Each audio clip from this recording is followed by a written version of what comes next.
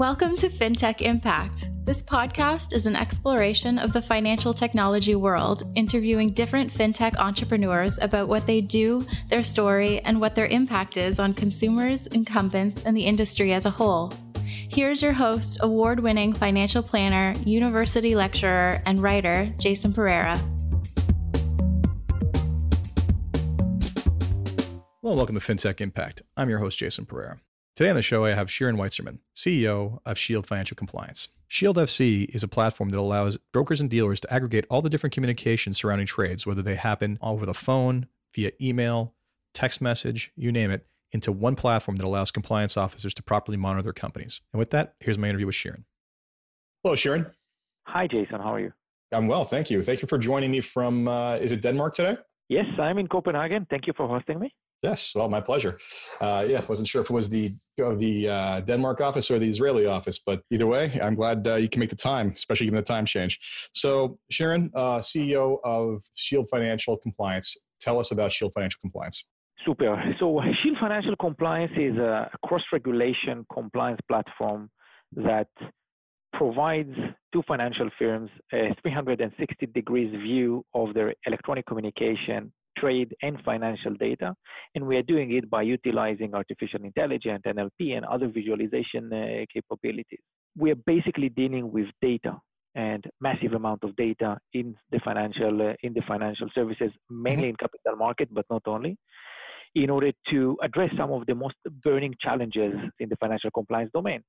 Challenges such as trade and electronic communication surveillance, and how do you really mix or fuse between the electronic communication and the trade itself in order to eventually reach a proper trade reconstruction. And here we have another challenge, trade reconstruction, how you do it efficiency and in the right time according to the regulations, as well as a record keeping and a holistic investigation that is required for many regulations. As you can understand, we are dealing with data. So we are a big data company that provides efficiency for financial firms to address the regulations.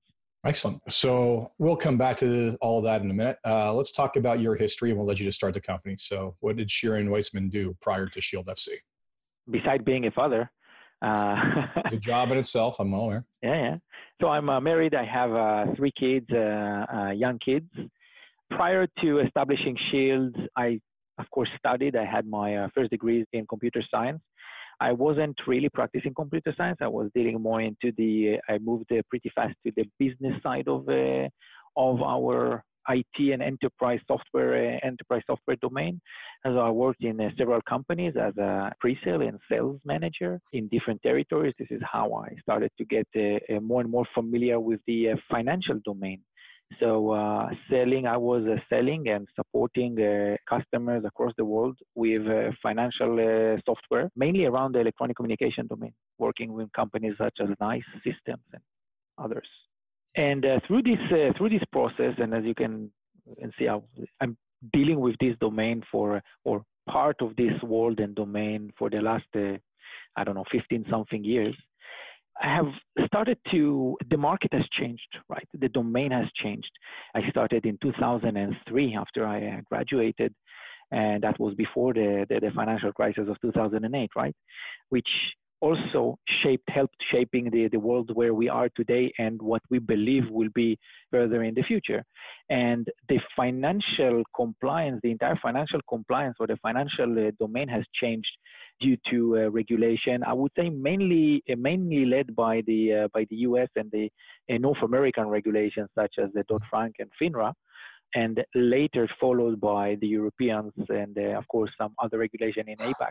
So through this process and following the market in the last few years, and I saw the changes and noticed that there is a lack of solutions that is actually addressing the structure together with the unstructured data, communicating or connecting the electronic communication together with the trade communication, really providing value out of the massive data that's available there, which we were witness to the creation of alternative communication channels through the last years. If you remember, 2008, besides being a financial crisis, was also the first iPhone, which kind of a tipping point for all kind of other alternatives communication channels through the invention of the mobile, the smartphone devices. So since then, the world has changed in terms of electronic communication, and everything became faster, bigger, much more data. The ease of communication, and therefore also the ease of colluding and market abusing and other type of fraud and financial crimes, I would say. Yeah, I mean, when you think about it before, it was, the world started with phone calls, then phone calls, fax machines, then phone calls, fax machines, email. And then suddenly we've had the explosion of social media, texting, social chat tools like WhatsApp or iMessage, whatever it is. And clients are going to choose to communicate in whatever's most convenient to them. Right? Absolutely. Yeah. I mean, the number of times I get, surprisingly enough, the number of times I get clients just inquiring, they'll just shoot me something over Facebook Messenger. I'm just like, okay, that's an interesting choice, but sure, I can reply here. And then I got to go copy, paste that information into my CRM because I want to make sure I keep it all in one place.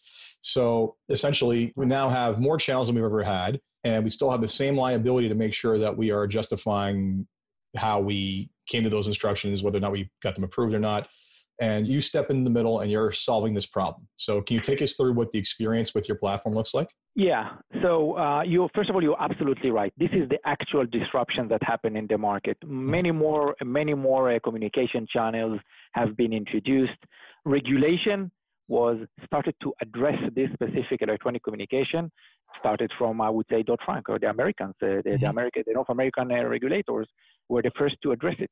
And now the Americans and the Asian are picking up and doing the same. And we all know the Europeans love regulation, right? I mean, how many did they pass this year? Between GDPR, MiFID II, like it's just one thing after another, right? Yes, they love, and more are coming now. Next year they will come. There is a new regulation or a new wave of regulation like SFTP and the e-privacy, which is a GDPR on steroid. You can look into addressing specifically addressing the electronic communication and the requirements from firms to keep it or to delete it or to manage it. And it's a whole new world for them, and we are addressing this disruption. So a lot of new regulations, this entire market. And if you ask me, I believe that my beliefs are that the regulations are eventually done in a good intent to have a better, safer, a more stable world eventually. That, consumer protection or investment protection is part of it. And in parallel, all these new communication channels and new ways and the ease of communication and therefore trading or doing business as well. So we are addressing it, and what we are aimed to do is to break down the silos. Our platform is able to aggregate numerous amount of data types or data sources from structured or unstructured. Unstructured can be voice conversation, mobile chats, all sorts of financial chats, documents, internal communication channels such as Skype for Business or Teams, or even personal communication like WeChat or WhatsApp. And of course, we haven't talked about emails and all sorts of other financial communication. Countless ways that this all convolutes itself. Absolutely. Yeah.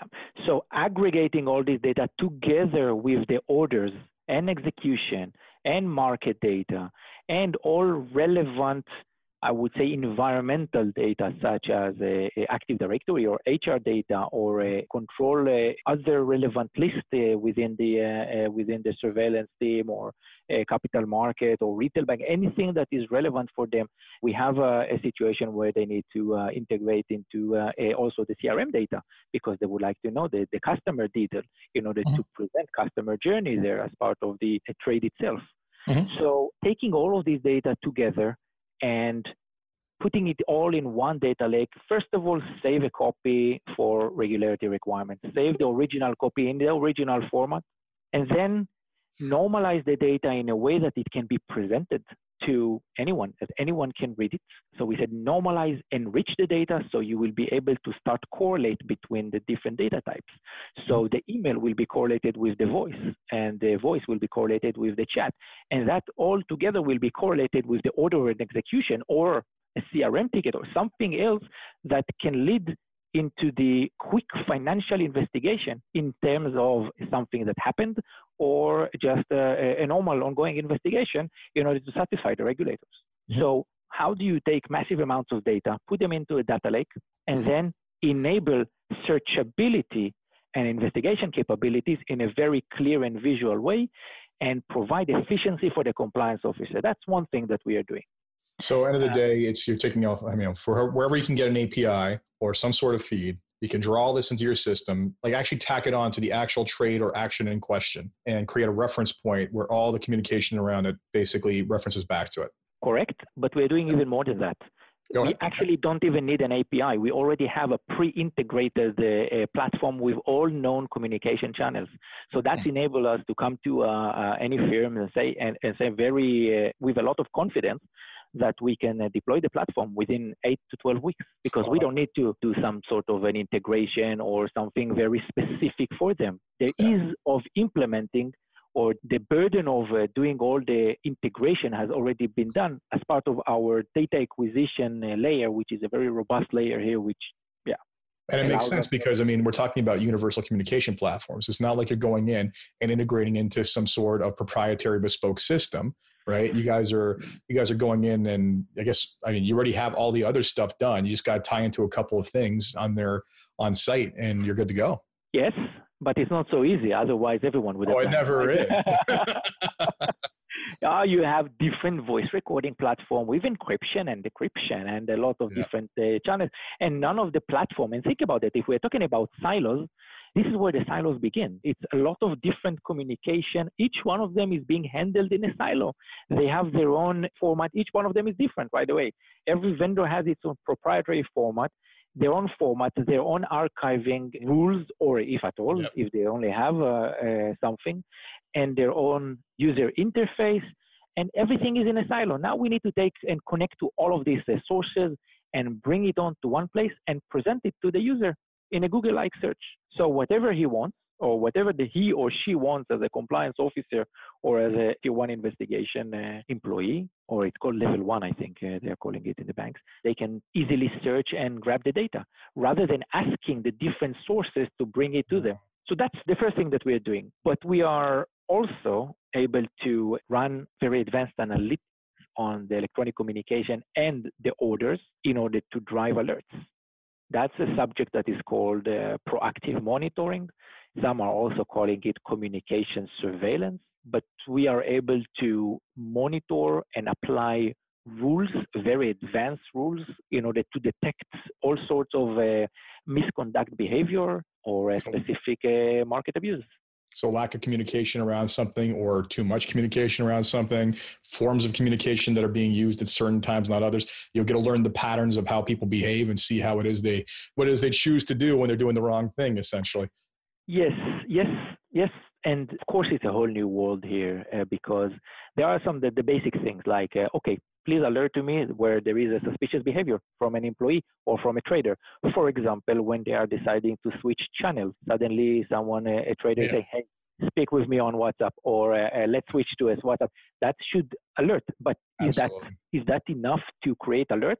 Bear in mind that one of the biggest challenges in the compliance is the massive amounts of alerts that they have, and they have to review all of these alerts. Yep. In this, they are talking about 98 or 98, it's a lot, but everything between 90 to 98% false positives. Now we need to be careful. Oh my God. That was the medical industry. We'd all be diagnosed with cancer tomorrow. That's insane. That's yeah. Oh. But if you're looking into our wider domain, you see that banks are getting more fines, but they're also staffing up more and more compliance officers.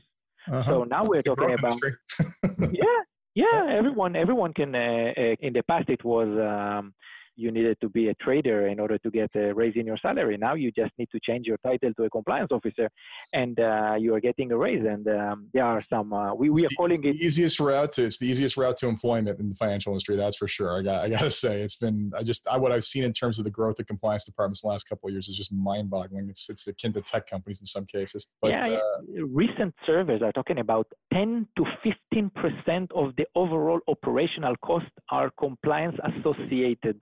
We are talking about something that we've seen in, I think, Deloitte or Thomson Reuters mentioned.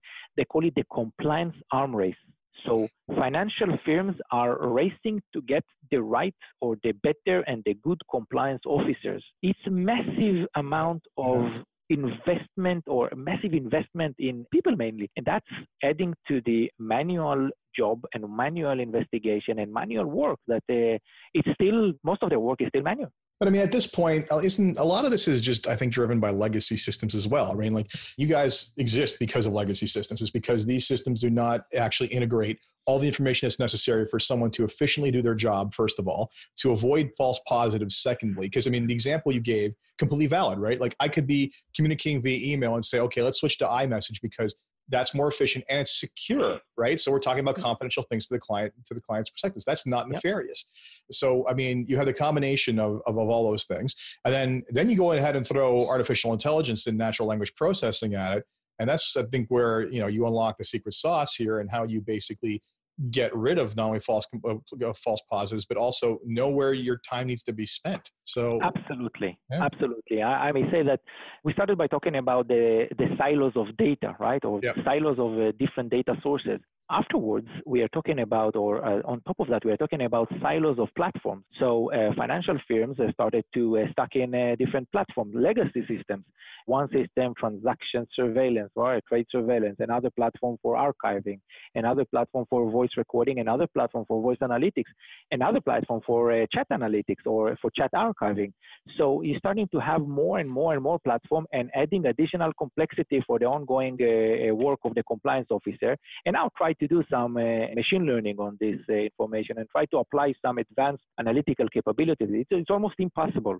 The power of what we are trying to do here is to take all this data, bring it together, and try to correlate it. So I don't try to understand what the traders and the sales guy or the trader and the broker are talking on the conversation.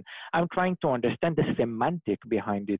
I'm trying to understand the intent and what is the relevant order that they are talking about. And then I'm trying to correlate it together with other data sources and with the order itself to understand the anomalies or the what has happened that shouldn't been. Maybe I will say differently. What? Yeah. Well, a lot of things happen that shouldn't happen in this industry. Yeah, but we are trying to detect the right thing. So not only what happened, but also why it happened. And sometimes there is a good explanation, and a good explanation can be found in the communication. But how do you connect between the communication and the order or the trade and the execution and also showing the market data? That's not an easy task, and that's something that we're doing. Now, when we're talking about the artificial intelligence, we have AI. AI is, I would start by saying that AI is the big buzz at the moment, right? It's either, if you are saying in 2018, if you said crypto, blockchain, AI, then you are safe. Oh, yeah. But, here's the check. Go ahead and invest. Yes, exactly. Yeah. So we have been reluctant to say that we're doing AI in the last few months. Only recently, after we actually had it in place, we can say that we have, but it's powered by AI. It's not an AI independent platform that you can just come and everything is working. It doesn't work like this when we are talking about our type of data. Our approach to AI is a combination or is a mix of the good old rule-based capabilities together with some advanced NLP capabilities and a flavor of machine learning that's sitting and analyzing the data. In that specific case, we introduced to the market, there will be a press release soon of something that we are referring as FCR, which is a financial context recognition. It's our way to use machine learning. It's a supervised machine learning to correlate in a very high probability between a specific electronic communication and its order or execution. So at the day, you're taking in all this data, you're looking at patterns, you're looking at text, you're looking at context, and essentially, again, trying to eliminate that 98% false positive number and drive only the issues, again, with a very high degree of certainty. These are the communications and the patterns that we're seeing that frankly raise a concern around this one thing. Is what you're kind of saying. Yeah. Yes, and we are trying to detect in each electronic communication what is the symbol or issuer or any kind of financial context that will enable us to link it to the specific order or execution. That together with a false positive or something that we are calling a high accuracy engine allows us to address this false positive situation in a more, I would say, more proactive way. So there's something that we are calling high confidence score. So we are providing a score per detection or per alert that can be adapted over time based on the behavior of the compliance officer. So there's something that is actually mimicking or learning the way that compliance officer is behaving and what he is actually marking as requires a 4 eyes investigation or requires further analysis, or what is just dismissing fast based on several elements. So that's something that we are learning and tagging, and slowly the system is able to increase the accuracy of the confidence score. And by that, we believe that we are able to reduce the false positive. Excellent. There is no magic in that. We have to say that, right? No, there isn't. I mean, there is no. I mean, here it's so much of a lift for people. I mean, if you have to imagine a world where people have to do the same thing, literally connect all this data, parse all this data, look at the context, find the patterns. First of all, they can't in some cases because it's just beyond human cognition. Once you get to a certain level, it just becomes too complex. And secondly, then basically have to spit that out to someone who's got to review it for actual credibility.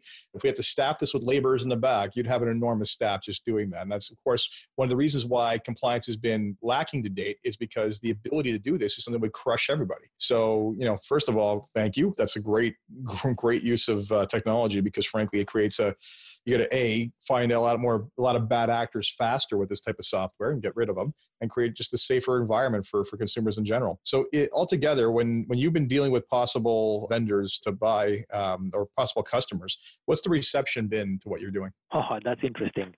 First of all, it depends. Our customers are somewhere in the either the IT surveillance or the compliance officers. And we learned that the appetite to purchase, it's very tight to the fines in the market. Of course. They got to feel pain before they care. Exactly. So in the North America, they feel pain. And they felt the pain either with the CFTC or by FINRA. And we have to say that we had a case where a compliance officer, they said in one of the cases, they said, we are not starting to work before there is a system in place.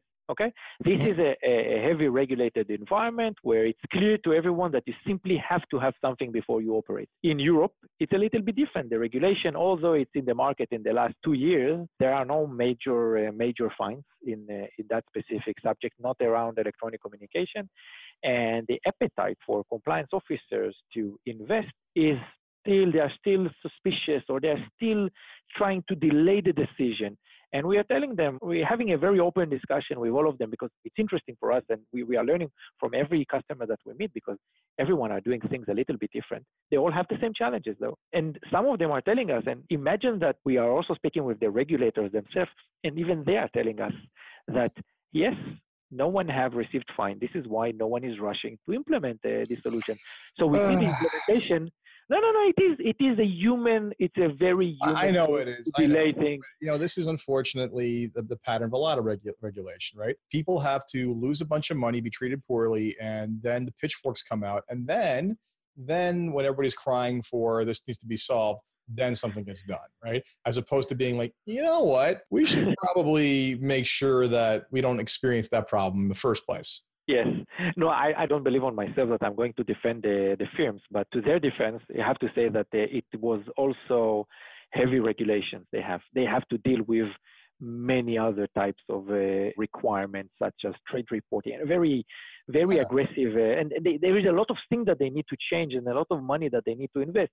It's not easing this part, but still, they have a lot to deal with.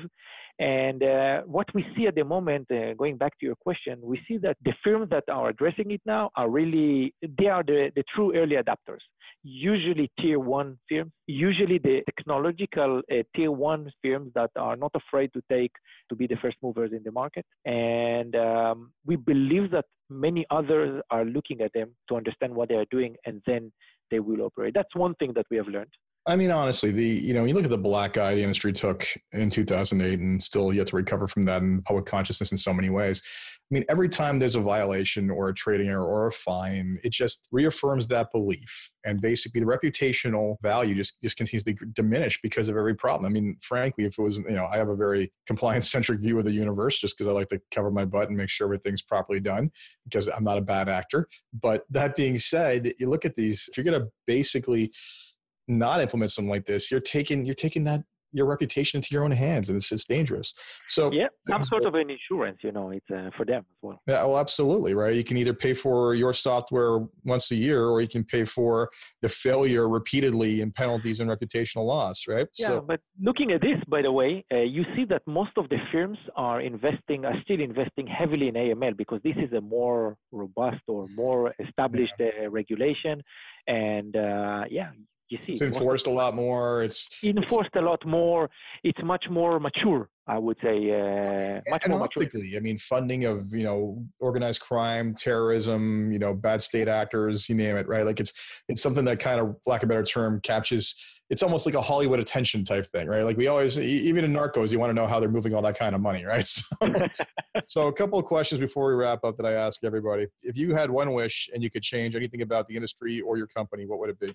I would love to have a much more open ecosystem for us startups to operate.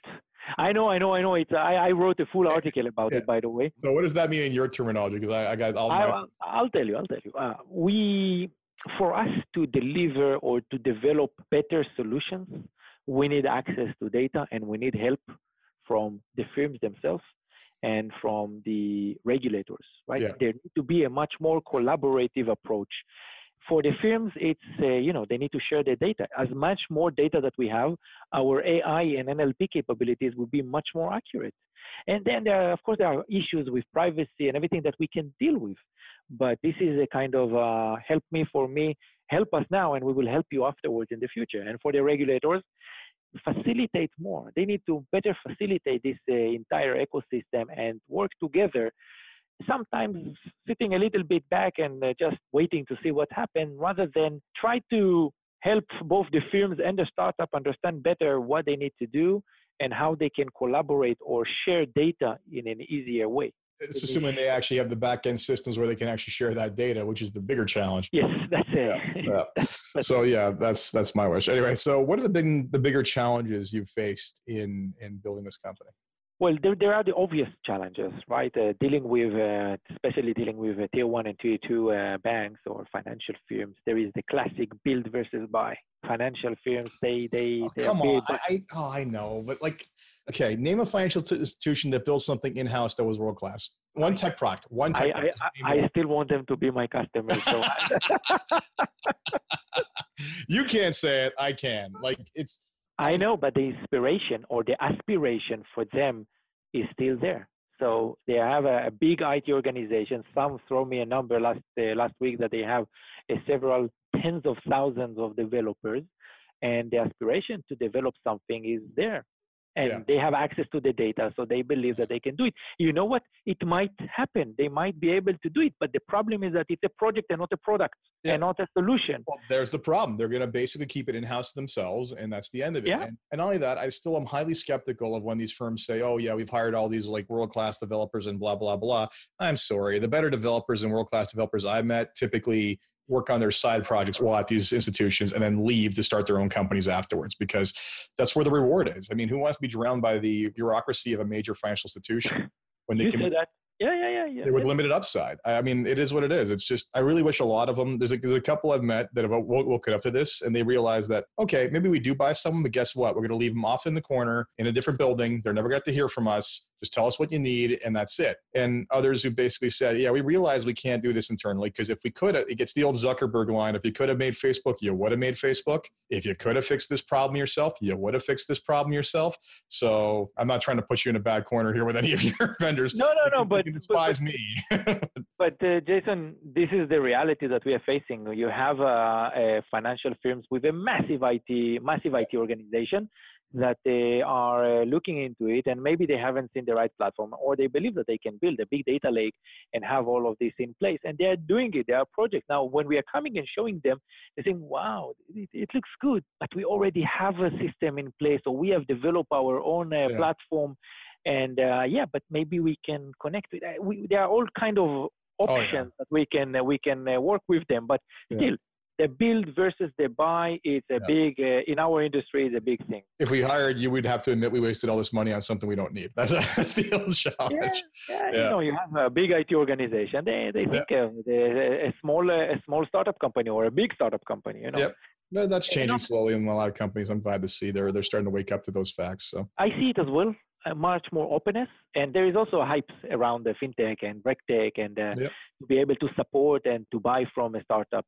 But it's changing, unfortunately, too slow, because we're still, we're talking about being a startup and sell to a big financial firm. I have heard it more than once from a customer that it looks fantastic, but there is a risk buying from a startup. Yes, what is the risk? Of course, and we can.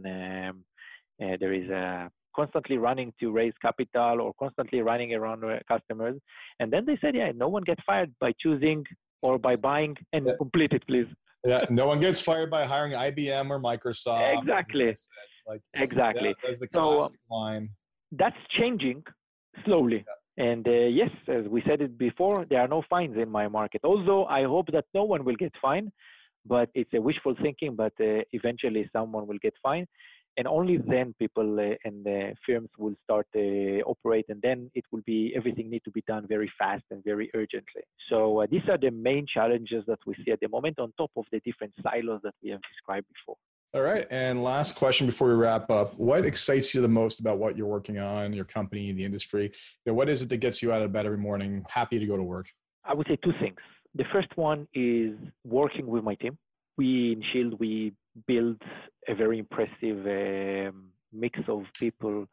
We are a team of 20 plus that are really partnering to the excitement and to the challenges that we have to really make a change and an impact in the market, to address some very challenging situations that big firms are deciding to avoid. We are dealing with these challenges. So my team is something that excites me. And bringing, maybe it will sound boring, but to really make a difference, to come to a situation where, or to a market or to a customer where they have a situation that no one could resolve, or they were challenged by regulators or by their internal IT, and to be able to really provide a world-class software that is providing them value and having them happy by this value that we are giving. So I would say my team and my customers. Fantastic. And my future customers. Excellent.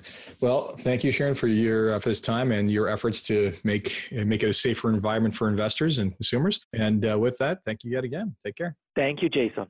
So that was my interview with Shirin Weitzerman from Shield FC. I hope you enjoyed that. And hopefully his platform makes it a safer world for consumers, investors, you name it, by working out some of these bad actors. So with that, as always, thank you for joining me. My name is Jason Pereira, and this is FinTech Impact. And if you enjoyed this podcast, please leave a review on iTunes, Stitcher, or wherever it is you get your podcasts. Until next time.